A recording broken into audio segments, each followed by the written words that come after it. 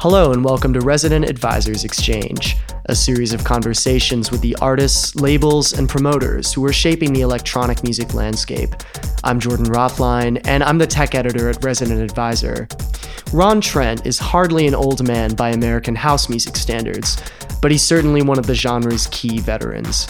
By his account, he started DJing before he turned 10, and in his early teens in the 1980s, he started tinkering with drum machines and synthesizers. During that time, he produced one of Chicago's all-time classics in the form of Altered States, a sprawling jack track that got caned by the likes of Ron Hardy and Frankie Knuckles. His own productions, his classic collaborations with Chez Damier, and the music he helped bring into the world via the seminal Prescription imprint would grow lusher and more musically complex, spurred on by a move to New York, where he held a residency at the classic party Giant Step, and his own development as a musician. He's been back in Chicago for a while now, and more recently, back to a busy touring schedule, which is how Ron found his way to our Berlin office for a chat that lent some valuable perspective to this journey.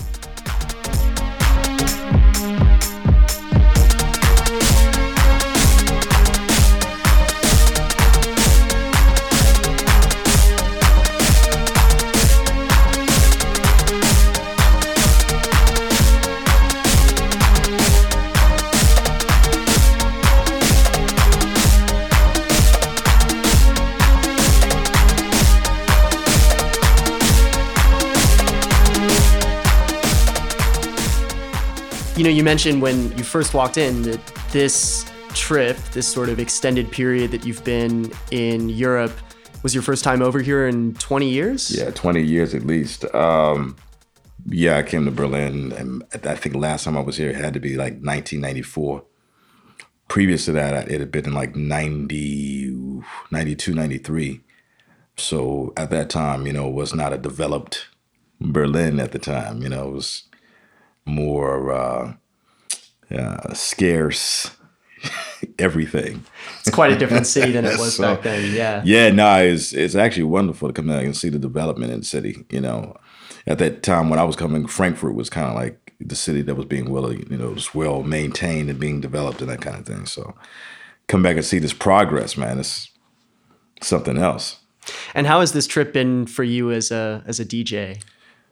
Great, man, actually. I mean, I stepped away from the whole DJing, touring thing for a couple of years for various reasons. But it's good to be back out here and in this way and having people being very receptive of like what I'm doing.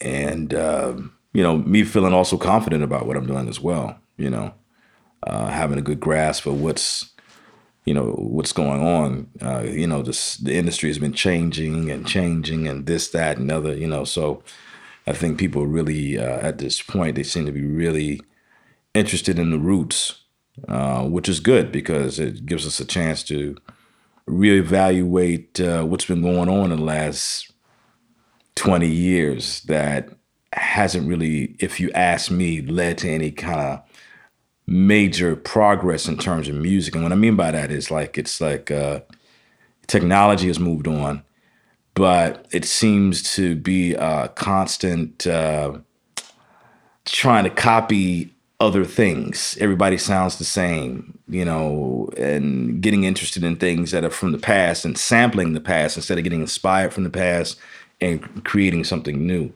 Well, and it's kind of a very codified version of that sort of past house sound. When you were first getting into house, which was at the very beginning of house, it was a much more open thing. It wasn't this one particular sound, right? Right. Well, it was more or less expression, and everybody's expression is different. So therefore it was, open to everybody's interpretation of that. But the roots and the basis of what it was about was very just like, second nature. It wasn't like this thing that somebody read about on the net, or it wasn't this thing that somebody told you about. And, there was always, the idea of the first, as we say, the first school, which was a predominantly gay community that were having these, parties and that kind of thing. And how did the culture develop, which was very entered, together, kind of like we're not amongst the public, we're not amongst the people kind of thing. A mentality that was developed, out of the idea that, public put a rude eye on being gay and that kind of thing. So obviously they created their own way. And in that, private clubs and things of that nature, gave birth to another whole culture. So, yeah, things were passed down from there in terms of word of mouth because, if you're a young heterosexual man or heterosexual woman, of course, you didn't go to those parties necessarily. Yeah, they were insular in a way, but they were also very inclusive. Yeah. Well, later, because at first it was more like, because, you don't want us, so we don't necessarily want you either. So, sure.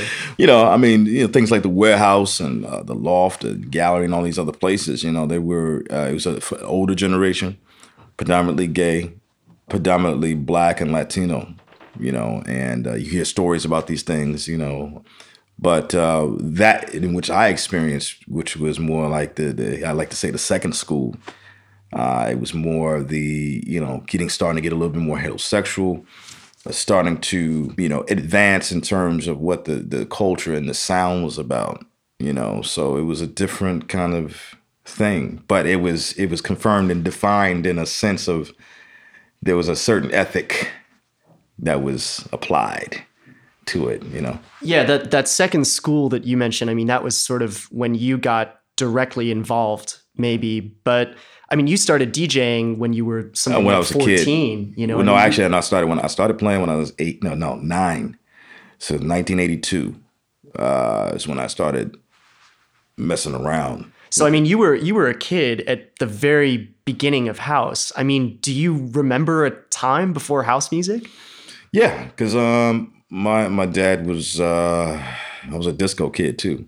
So my dad was a record pool director. I always talk about this, and of course at the time I didn't really understand what that was, but my dad used to play records basically, and he used to run a record pool, which means servicing, new promo copies to club DJs, and getting feedback from them, and then sending that information back to the company in which they were directly involved with, whether it be Atlantic Records or whether it be Buddha Records, whether it be, some independent. And actually, this was something else. Actually, a culture was developed out of David Mancruso and his crew, which later became For the Record, which is what now is Def Mix, Julius Weinstein. That's kind of how that whole thing started, actually. Anyway, I grew up around that, and I used to play, I played instruments. I played congas and trap drums, and I used to like to play to the records and that kind of thing. That was my thing, but I didn't really get interested into the DJ thing until I had an older cousin that, got a mixer. I didn't even know what the hell. I was like, mixer, what is that? Making cakes? What do you want to, what's wrong with that? But I later found out, obviously this was more directly connected to what my dad was doing. And, of course, I went to little kiddie discos and things of that nature in the late 70s. But that was my experience. It was never, like, oh, yeah, I used to go to the warehouse. No, I was in the disco and that kind of thing, Yeah, I would imagine if your dad is running a record pool, you're probably hearing a lot of really incredible music at home. Radio was a little different then, too. Radio was a little bit more innovative and soulful and things of that nature, and you actually had DJs that chose the records themselves, you know what I mean? So they were, going out and getting things and testing things, and DJs were also going out too, you know what I'm saying? So they had more of a more open mind to things. So the radio was different. So I was always tuned into that, and my dad would come and, get some of those records that I was interested in, and we would have those things before anybody else. Kind of thing, so which was interesting, Yeah. You may have been too young to go to the warehouse, or the Music Box sort of in their first incarnations. Right. But as a kid in Chicago, you were still able to be exposed to house music from a pretty young age. I think I read that, you were going to kind of high school dances where they were playing house music. Well, absolutely. By the time I actually started going out, there had been what they call high school sock hops. So mainly the Catholic schools in Chicago were really highly responsible for this, and it was a way to raise money. And, especially because a lot of Catholic schools at the time were separated by gender. All boys school, all girls school, So this was a way for the schools to intermingle. So they would actually throw, these parties, but these parties became legendary. So the music was great. Oh, well, you could go to the high school party. Frankie Knuckles would be there playing. And my first DJ ever heard in the high school party was Ron Hardy, as a matter of fact, at Mendel High School, which happened to be 3 blocks away from my house where I grew up. Mendel High School was on 111th and King Drive. I was on 107th and King Drive. So go figure. But the point is that the culture was already being intermingled into the community. It wasn't necessarily, I wouldn't say it was commercial, like, oh, everybody knew about it, because it wasn't like that. It was underground. As a matter of fact, it was very specific. And it was a specific way to play records. It was a specific way to sensibility that was there. But there was also something that was developed out of, once again, an older ethos, from the Loft, the Gallery, and then the history of Frankie coming from New York and Robert Williams coming from New York and trying to recreate what he experienced at the Loft in Chicago. So it had already been developed on a higher level. So by the time it was reaching us, it was something that was already developed. You see what I'm saying? So we were just kind of coming in it. So then you also bring the aspect of the newness of something, reaching a younger community and, new budding minds, So now it's on the next level. It's pretty incredible, though, to be able to put your high school dance within that lineage. I mean, when I think about my high school dances and the sort of music that was being played there, you couldn't trace it back to David Mancuso, right? Right. Hey, man, you think about it, it's pretty magical, and we have to, give thanks to people like Frankie Knuckles and Robert Williams and Ron Hardy, even though they were older cats, they created an intermediate situation, made themselves available, to play for a young community. But, and it also, what it did is it got those kids ready for the real club. You know what I'm saying? And, once again, this is underground stuff, man. This is not like, oh yeah, everybody's doing it. It's more like the more underground it was, the cooler it was. The more radical it was, the more DIY it was, the more cooler it was. It wasn't like what everybody was doing. You know what I'm saying? As a matter of fact, if you were into this kind of thing, you'd definitely be called an outcast. See, it's all glorified and everything. Now everybody can get behind it and, house music, and do all that. But back then it wasn't like that. As a matter of fact, it'd be more like, so you one of them fags. You know what I'm saying? And you would be, once again, put in that category, ostracized, beneath respect, weak, just because of the type of music that you were into and the fact that you wanted to wear nice clothes and you wanted to look a certain way and that kind of thing, which is what, the whole house music culture was about. Expensive clothes, expensive, comfortable clothes. Let me put it like that. Something you could dance in. You could dance in, but you look good, certain hairstyles. And you could tell pretty much on the streets, man, who went to the party, who didn't. But at some point, that sense of it being something underground that you would maybe be ostracized for getting involved in, that sort of started to disappear. It became more heterosexual. Well, it started to disappear and it became more popularized, I want to say, in the 90s. Throughout the 80s, bro. No. You know what I mean? It just wasn't like that. Obviously, it became a stronger ethic, in the mid 80s or whatever. By the time I was like doing high school parties and things like that, it would start, it was like more common thing. If you wanted to dance, this is what you listen to, kind of thing. You know what I'm saying? But not everything was so accessible because you had to understand too, there was also the Hot Mix 5 playing on the radio too, WBMX. So that also created an interest and a sensibility of like this dance, electronic dance music or this music you dance to kind of thing. And so it developed a level of, I guess, maybe understanding about what it was. But that was commercial because it's on the radio. And yeah, Farley or Steve Sicurli and these guys, they, Scott Smoking Seals, Kenny Jam and Jason, Ralphie Rosario, these guys were plugged into what was going on, but they were doing more of a hot mix. They had to do a certain amount of time. They had to get it in there, get it out, versus club where, it opens up at 12, ends at 12 the next day. It's a different kind of aesthetic. So once again, then there's another separation, radio and then the club, and then the type of things that happen in the club and the type of things that everybody can hear on the radio. It didn't really, to be honest with you, become cool, like everybody accepts it, to just be honest, to the 2000s, bro. Wow. The millennium. I'm just being honest, because it wasn't that accepted like that. And not everybody knew about it. It was more, still underground in certain senses. Derek Carter and these guys that were doing loft parties or whatever in Chicago in particular, and I'm speaking about that, they were loft parties. It was underground. It was underground scene for them too. And these guys were catering to a different kind of audience. People that were it was more of a diverse audience, and people that were moving in from the suburbs and that kind of thing. Had been, grew up in the suburbs, coming and living in the city now and getting into things. And rave culture was also intertwined with that. And it was a different thing.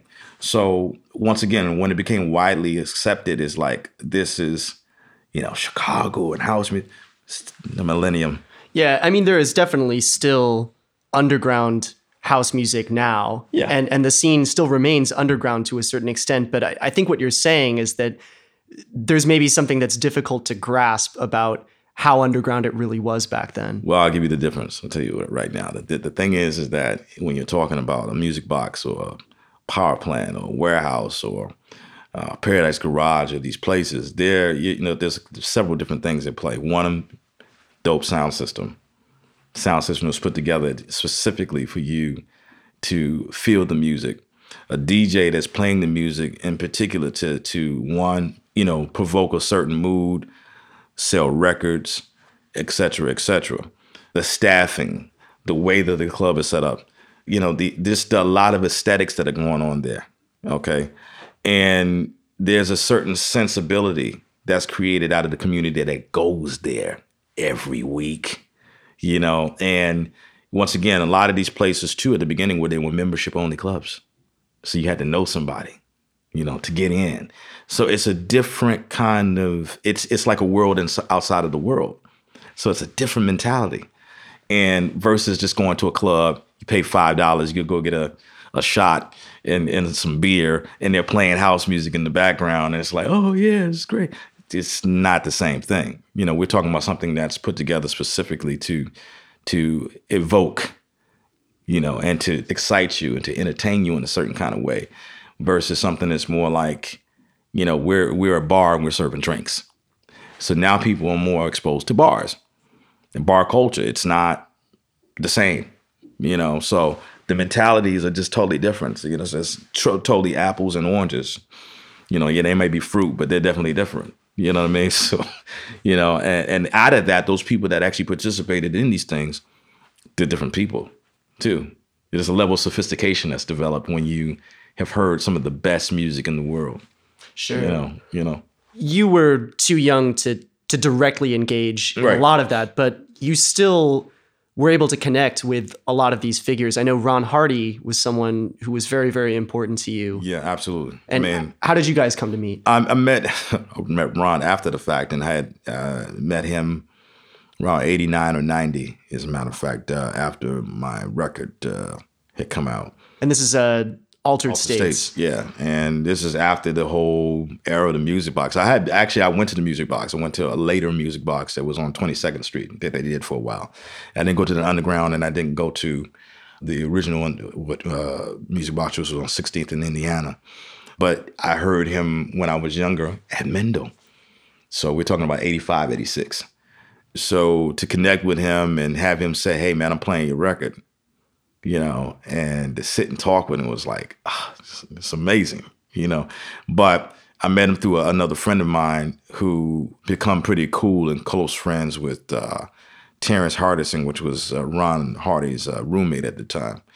And, you know, Ron was actually sick at that time, but still trying to come back. And he was selling some of his records. And so John, which his name is John McCullen, as a matter of fact, was going over there and hanging out with Ron and buying some of his records and helping him out, that kind of thing. And so he was like, Ron, you want to go over here? And, you know, so I went over there with him a couple of times. And when we did, we connected. It was cool. He was a nice guy. Sorry to say, you know, after maybe 2 or 3 visits, you know, the last time I saw him, and next time I saw him, he was in a casket. You know, went to his funeral and that kind of thing. But, you know.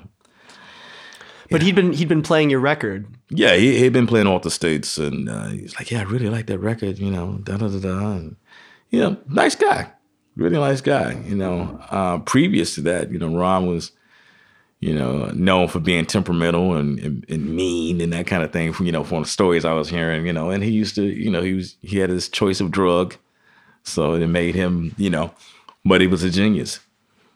You know what I mean? I mean, really, like, powerful dude, like, really powerful guy. That's the best way I can explain, you know. And to witness that kind of energy being galvanized in the room and by one man, I can't, you know.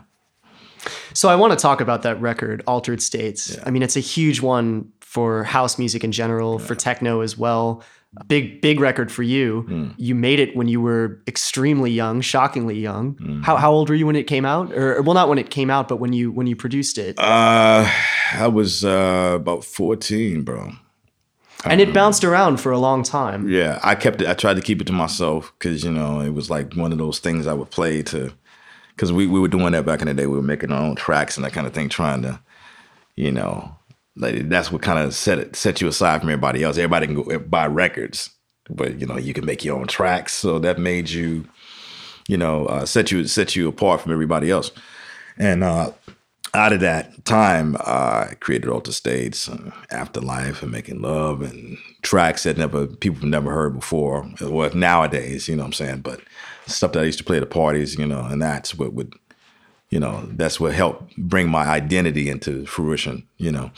It's Ron Trent and what I was about. So, you know, it was like part of my arsenal. And then it came out years later when I finally trusted somebody to put it out. Because, you know, there had been all these stories about putting out your record and you never see any money. And, well, of course, that happened to me too. Yeah, I was going to say, it was, more than a decade until you finally saw anything from that record. Yeah, man. I think I might have got one check from that back in that time. And then after that, that was it.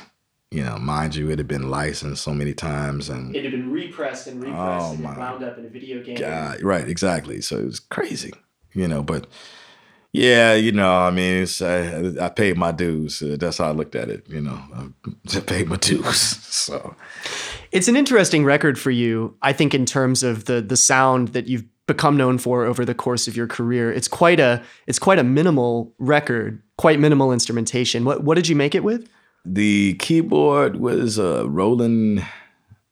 I'm not going to say it's a D50 because I don't remember that. Roland 909 and a 626. And it was ran through a mixer, like a regular mixer, GLI mixer at the time. And in someone's house, you know, it was just, you know, what do they say? Necessity is the mother of invention. So, you know, when you're really striving to try to articulate your ideas, you become creative. I mean, what can I say? You know, whether it be tapping on a drum or the table, whatever you do, you know, you got to get it out. And so that was one of the pieces. In particular, Chicago, even New York, we were highly influenced by, you know, Europop and new wave and alternative music and punk and things of that nature, and kind of more of your eccentric type of music, you know, or maybe we considered obscure, which is why a record like Your Love by Frankie Knuckles and Jamie Principle was so huge, because it was nothing that sounded like that came out of Chicago that was that funky, but that eccentric as well. So I was always into that kind of stuff, you know, i.e. why the strings on Alter States are the way they are. It's a kind of ethereal thing, but it's got this super, you know, this bass line. And I was inspired by that. Once again, coming from a percussionist background, made sure that the drums were doing a certain kind of thing, and that break that everybody talks about, in the record is something, I hadn't heard that before, wanted to try it, try different time signatures and things of that nature. And that's what I did, and I still do it to this day. But I mean, then nobody was doing that, that kind of swing and in the record.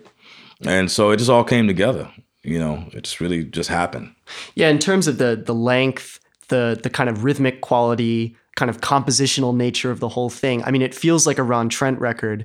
That one came out in, I believe, 1990. Right, correct. The next record, which I think came out in about 92, sounded very, very different just in terms of the textures. So what happened in there? Musical development. Sensibility. I mean, once again, these are humans driving machines. So it's like, we go through experiences and then, you create based upon that experience. And, so I got a little older, seeing a little bit more, been listening to a little bit more. Maybe my second trip to New York, on my own, because I'm actually from the East Coast. I was born in Massachusetts, but raised in Chicago. And, we would go back east every once in a while to visit family, but I went out there by myself, for the New Music Seminar in 1991, and went to check out Frankie and Dave Morales and Timmy Regisford and all. It opened up my mind to a different kind of thing too. I wonder if the instrument that you were using changed as well. If you were making music somewhat differently than you were when you did Altered States. Well, not really, because also people don't really talk about it too much. But Terry Hunter and I had a musical group for a while, and that musical group was UBQ Mixed Productions, which was myself and Terry and this other guy by the name of Aaron Smith. And in that time, Aaron was the more musical guy. He was a keyboard player. I could play keys, but he could definitely, that was his thing. And we worked out at the studio a lot, and we used the R8, at that time to make stuff, you know what I mean? But it was more basically drum machine based, MIDI and drum machine based. I didn't really start changing things up until I started working on the MPC 60. And that's during the time that I started to work with Clubhouse Records and that kind of thing. And, these are the guys that introduced me to the MPC. And that changed how I approach stuff, because then I could sample, I could make my own drums, I could, it was a different kind of level of creativity. And, learning that environment was different. So in that, the articulation was different because the environment was different. And then I was different. I was older. So, it was just a different thing. My understanding is that kind of during that period of the early 90s, things had started to change with the scene in Chicago a bit, which I believe kind of led to you starting Prescription Records. Correct. Mainly what was happening in Chicago was that, we had come out of this era of big, house music, tracks, and this kind of thing. And this is what we got, known for, tracks and, Tracks Records and, the old Chicago house sound. Meantime, I had started in the late 80s to play more newer music, which they were calling at the time New York Underground. And this was music that, was being produced out of New York or from Italy, as a matter of fact, and various places, but it was more of a new electronic sound, but soulful.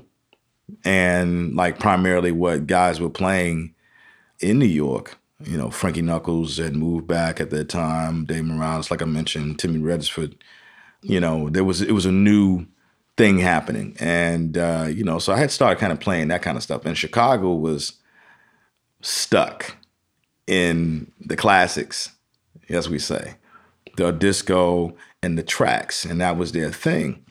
And I spoke about this too, that before in other interviews where I was playing After Hours Club in Chicago, and it was called The Reactor, which was mainly disco classics based, or club music. We used to call it, that's another thing, we used to call it club music too, because music for the club. But I used to try to incorporate new elements into that, what I'm saying, as a part of the whole program. And Chicago was more interested in trying to relive the music box, relive the power plant, relive the warehouse. They weren't having it like that. Meantime, industry is moving forward, and all the dope clubs were in New York. You know what I'm saying? So it was a changing of hands, if you will. Our scene more or less went underground again in Chicago, and then it became, more commercial stuff started happening, because now you have other clubs opening up that were more like, yeah, we're opening up a dance club, but the music they're playing but they were modeling their clubs off of New York clubs. So you would have the sound system and these kind of things, or they, trying to do that, but then they didn't have the aesthetics to go along with it, if you understand what I'm saying. So it just didn't translate well. And particularly for, African Americans and Latin Americans, there was no place really to go, because they were also being prejudiced at the door too with that. Even in the 90s, they didn't like you. You didn't, you weren't the right color. They weren't letting you in. So it was predominantly being held for more of an audience that wasn't as educated about music, and probably had been raised on radio and commercial music and that kind of thing in Chicago. So it was a weird time. So what happened is that Shay and I wanted to redefine what was going on, so we got together, we started working in Detroit. We recorded out of Kevin Saunderson's studio primarily, and, worked on a new sound, so it's like, okay, tracks, fine, but we're going to do tracks that have a different kind of fidelity. It's really interesting. This is music for Chicago that's heavily inspired by New York and is made in Detroit. That's kind of an interesting way of bringing it in. I know. I know. So, I mean, it's about, once again, galvanizing energies, and New York was where the innovation was happening. Detroit had its stint, with, Derek May and Kevin Saunderson and that kind of thing, because, they had commercial success. Strings Life was huge. Big Fun and Inner City was huge. So, these guys made a lot of money. But there was nothing going on in the city. Same thing with Chicago. Nothing really going on in the city. I mean, there's guys doing stuff, but, and New York was bustling, had the dope clubs, the dope music, the dope beat, and the culture. See, the culture never stopped. They never stopped. And that's why it's so strong to this day. It's such a, because it's been going on since the late 60s to now, you know what I mean? So, it's still powerful and bustling and doing its thing. So that's where we would go get our inspiration. We go to New York, visit, check it out, go back to Detroit, record, go to Chicago, go to the office and put it out. And there's a very famous instance of that exact thing happening in the form of Morning Factory. Correct. Yeah. I mean, the big story is you guys go to Sound Factory, go back to Detroit, and it's like you just have to keep the inspiration going. That's the story, right? That's it. That's exactly what happened. We went to Sound Factory. Junior Vasquez was playing at the time, which is, we should check him out because he was so... The way he did things was very interesting. He had an interesting aesthetic, you know what I'm saying? And he had the best club, and if you ask us, in the world, the greatest sound system.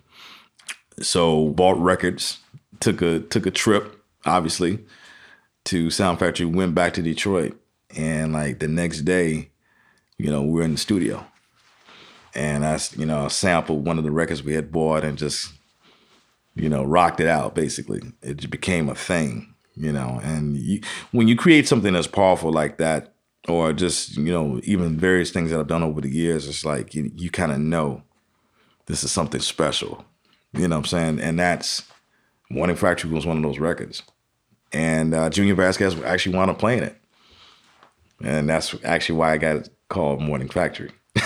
Because it was played in the morning at Sound Factory. True story. Yeah, a lot of people, maybe who don't know your career so well or know your work so well, would basically say you're a Chicago DJ and kind of stop there. But you've been deeply associated with New York for a long time. You ended up moving there. Yeah. And that's where kind of a lot of your career has taken place. Yeah, I mean, on a large scale in terms of, like commercial success and different things and industry success, yeah, it was in New York. I did a lot of big things on the underground tip in Chicago, also with Prescription. But like when I moved to New York, I mean, it was a game changer. So I was in New York for about 10 years. I had my own residency in New York, had one of the biggest residencies in New York.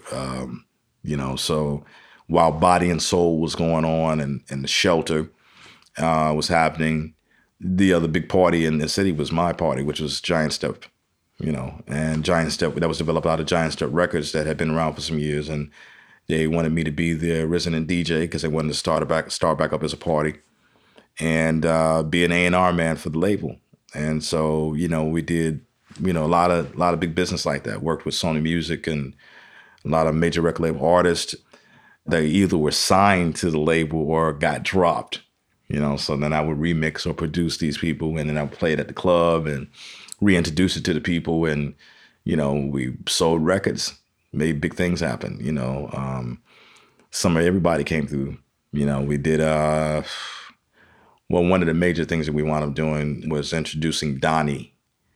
This is an artist, Donnie, that was from Atlanta, who actually used to be highly associated with India.Arie.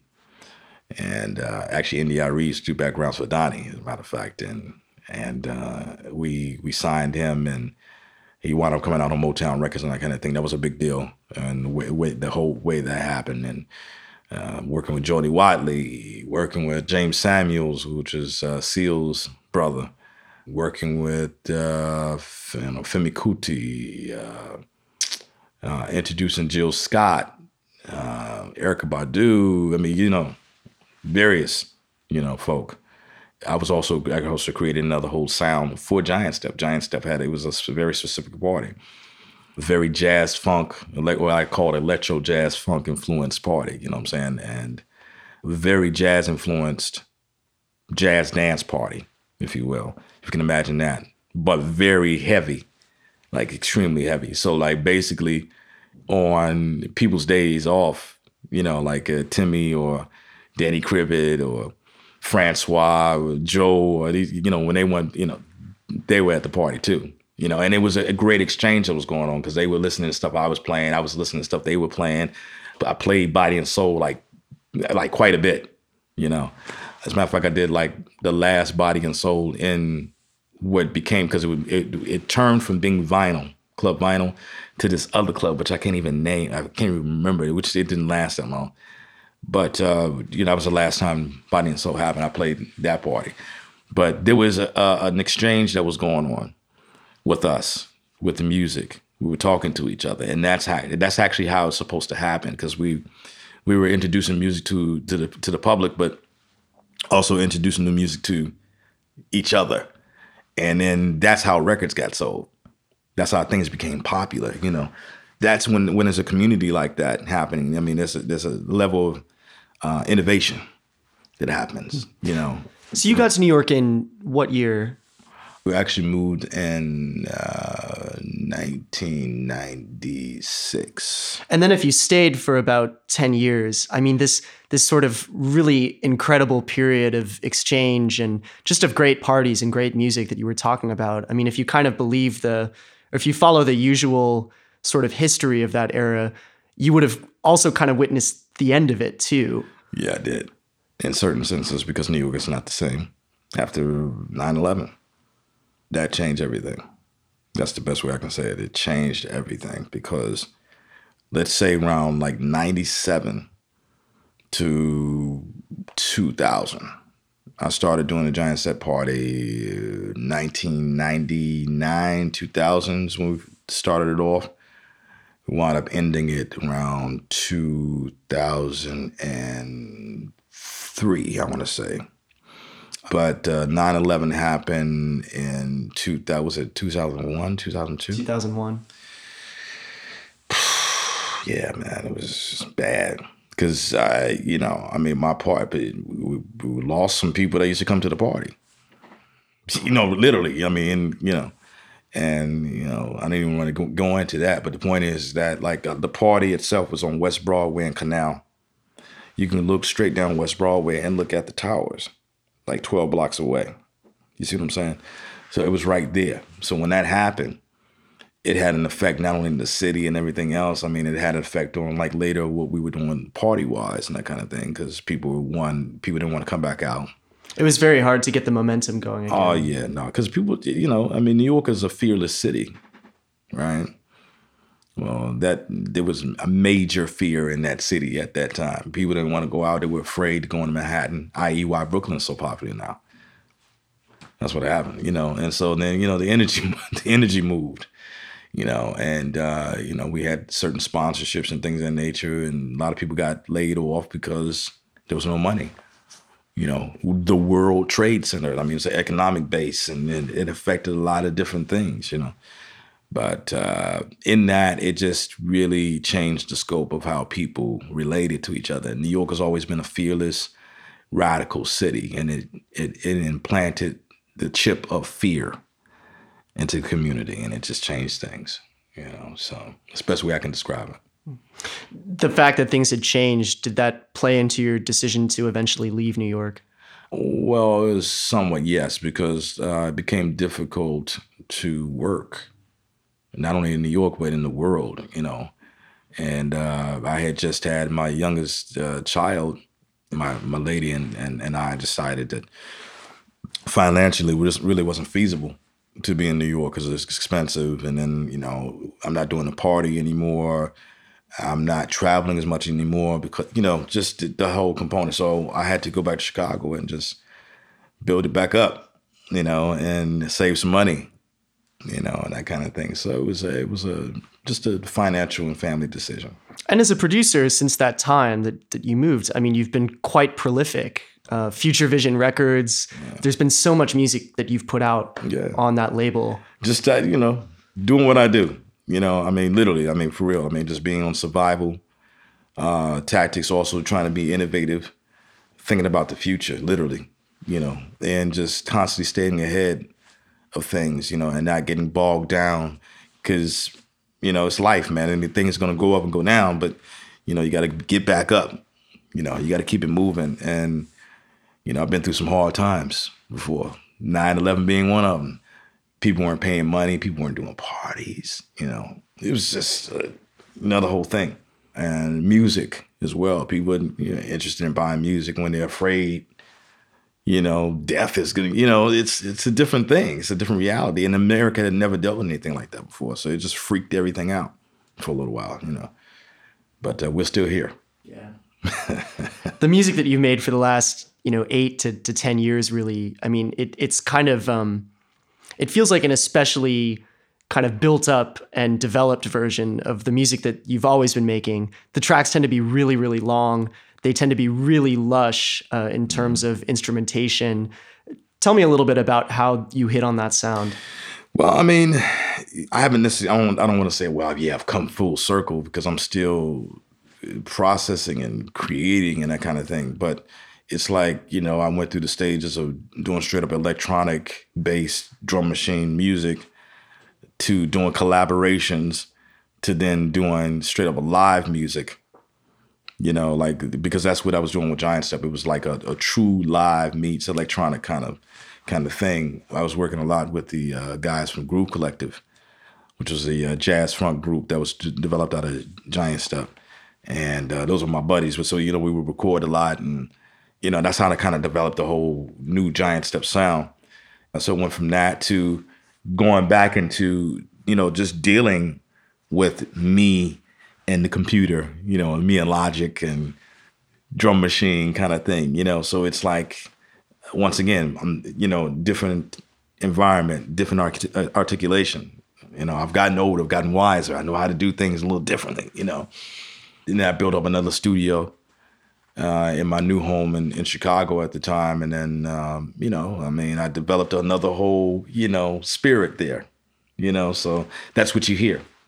That's what you hear. And in terms of how I articulate things with my fingers and my mind, that's just because that's spirit living itself out, if you know what I mean. It's just, it's happening, So you're back in Chicago now. Yeah. How involved in the scene are you in Chicago now? I mean, it's interesting. The music that Chicago has maybe been best known for the last number of years hasn't necessarily been house music. Interesting. Yeah, because what the Kanye West and hip hop. Well, stuff. I was thinking about footwork and juke and stuff like that. Yeah. I'm going to say that I'm not that familiar with the footwork scene. I'm not going to sit there and say, oh yeah, I know. I really don't know. It's a little bit too fast for me, but what I can appreciate is the fact that kids are dancing. That makes me feel good, and that is something out of Chicago, then, and that kind of thing. But I can't say, oh, I know all about it, because I don't. I respect it for what it is, Yeah, Chicago is a very interesting place because you have a lot of talent there, a lot of good things there, a lot of talented producers, artists, and that kind of thing. But the industry's not there, and that's the problem. And it hasn't been there for a while. For a while. And it's very present. When you have industry and you have something that's moving, and it creates a certain level of professionalism. And that's necessary in order to keep order and manage things, and it's not necessarily there. Not only that, people are, I think, a little short-sighted about things sometimes because they're just wrapped into their own 4-block radius of thought. And, instead of kind of expanding things. Now, people started to, travel and do this, that, and the other, but they haven't quite been able to create something out of that inspiration, like going somewhere and then coming back home and then creating. That necessarily hasn't happened. There's guys trying to do stuff, stuff here and there, but it's very, as a whole, it's not what it used to be. Nothing can stay the same, but it's just that it's, I haven't seen it yet. I did stuff in the city. I had like one of the biggest parties in the city was called Africa High Five, which was a more Afrobeat based party. I played everything, but it was like using Africa as the aesthetic of the mother of civilization and music, and kind of expounding from there. And I did a lot of interesting things and had a lot of interesting guests, and we lasted about 5 years.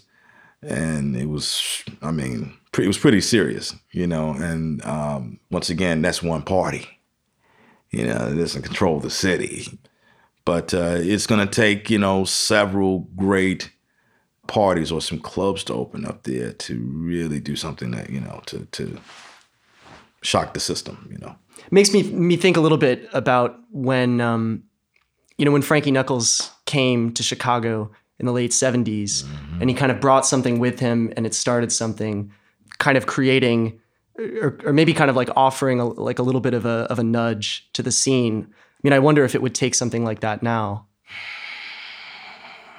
I don't know, because see, people have gotten themselves into this. People think they know everything now, so it's like, instead of it being people being kind of open to things, they have become a little jaded to things. That's not house music. That's not this. That's not that. I don't know that, so then it's not cool. And it's the social behavior. That's another whole conversation, man. People are so, we could have that. That's another whole thing, because you have a lot of people that hide behind names and genres to try to be cool. That's why I said, well, yeah, they become blown up into the millennium, because a lot of these people that are into house music now, they weren't into it back then like that. It was like that, basically. Oh, what is that? That kind of thing. Oh, that's that, Now it's glorified. Oh, yeah, Chicago house. Yeah, I've always been down for Chicago house. No, you weren't. You know what I'm saying? And so, it's interesting to see, because also there's some brothers in Chicago, the Chosen Few, which have been going on for a while, but they've been very successful having this annual event, which brings out thousands and thousands and thousands of people. And so now it's become this big reunion that happens every year, and they're playing house music, and they've been pushing that whole thing. So now everybody's rallying behind that. And that's, once again, something that they can hide out in, because everybody's doing it. when it wasn't cool and everybody wasn't doing it, they weren't really down with it like that. So in saying that, somebody coming in and nudging the scene a little bit, they could also be hated upon very easily, if you know what I mean. Absolutely. Because people have gotten entangled into genres and what's cool, what's hot, what's not. And, to me, living in these times is more cluttered versus those times. You see what I'm saying?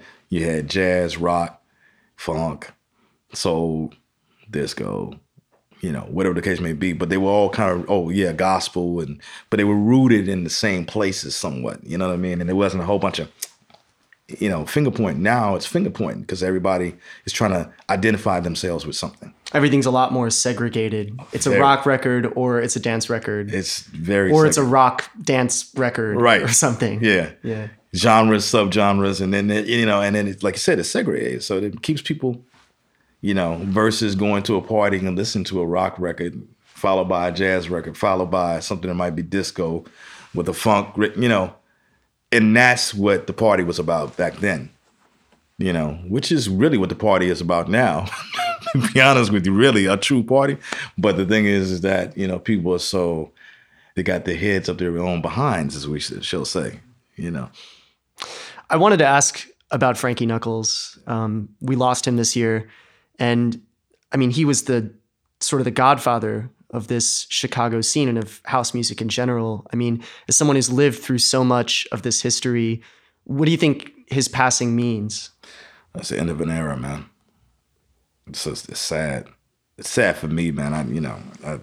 We lost him while I was over here, and that really hurt for various reasons. I mean, I really was out of it for like a couple of days, but for me, it represented the ending of an era in certain senses. This guy was there from the beginning. You know what I mean? And he was relevant from then to now. You know what I mean? It wasn't like, oh yeah, he did something back then, and then, we check him out, and he's, he pioneered. No, he was relevant. He was around, and was still about trying to push the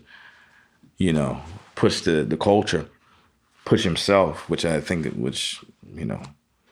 brought on his demise in certain senses. I think he worked himself to death, man. Traveling and doing all these things, man, and you're on the road and you can't eat like the way you need to, and doing this for 30 years. Oh man, planes and it's a lot, man. That's why, in certain senses, him and Larry Levan, man, they prophets in this music, man.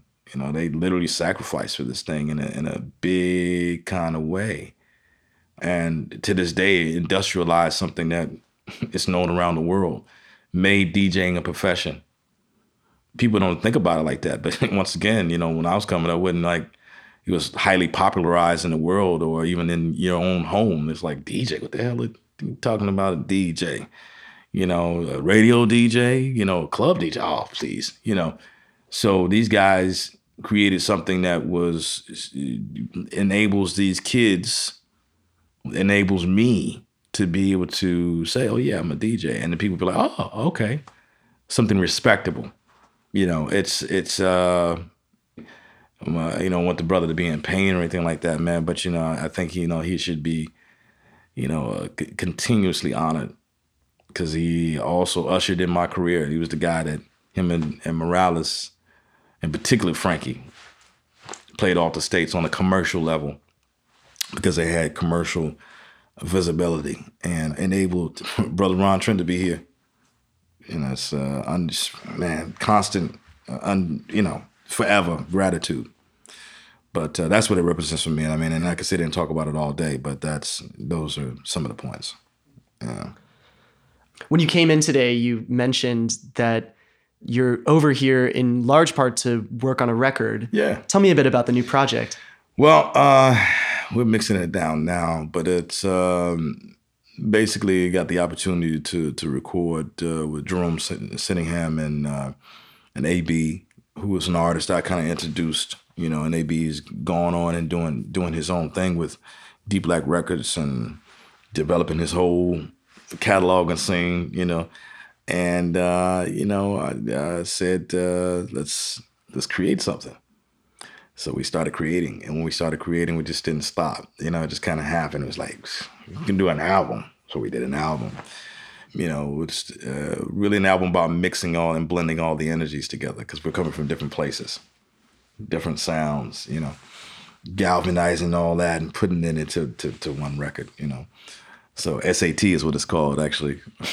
So it's just Sittingham, AB, and Trent, or a sound audio test. Pretty cool. Is it going to be a new sound? Definitely a new sound. It might sound like some other things, but it's different. It's definitely different. That's all I'll say about that right now. Sounds good.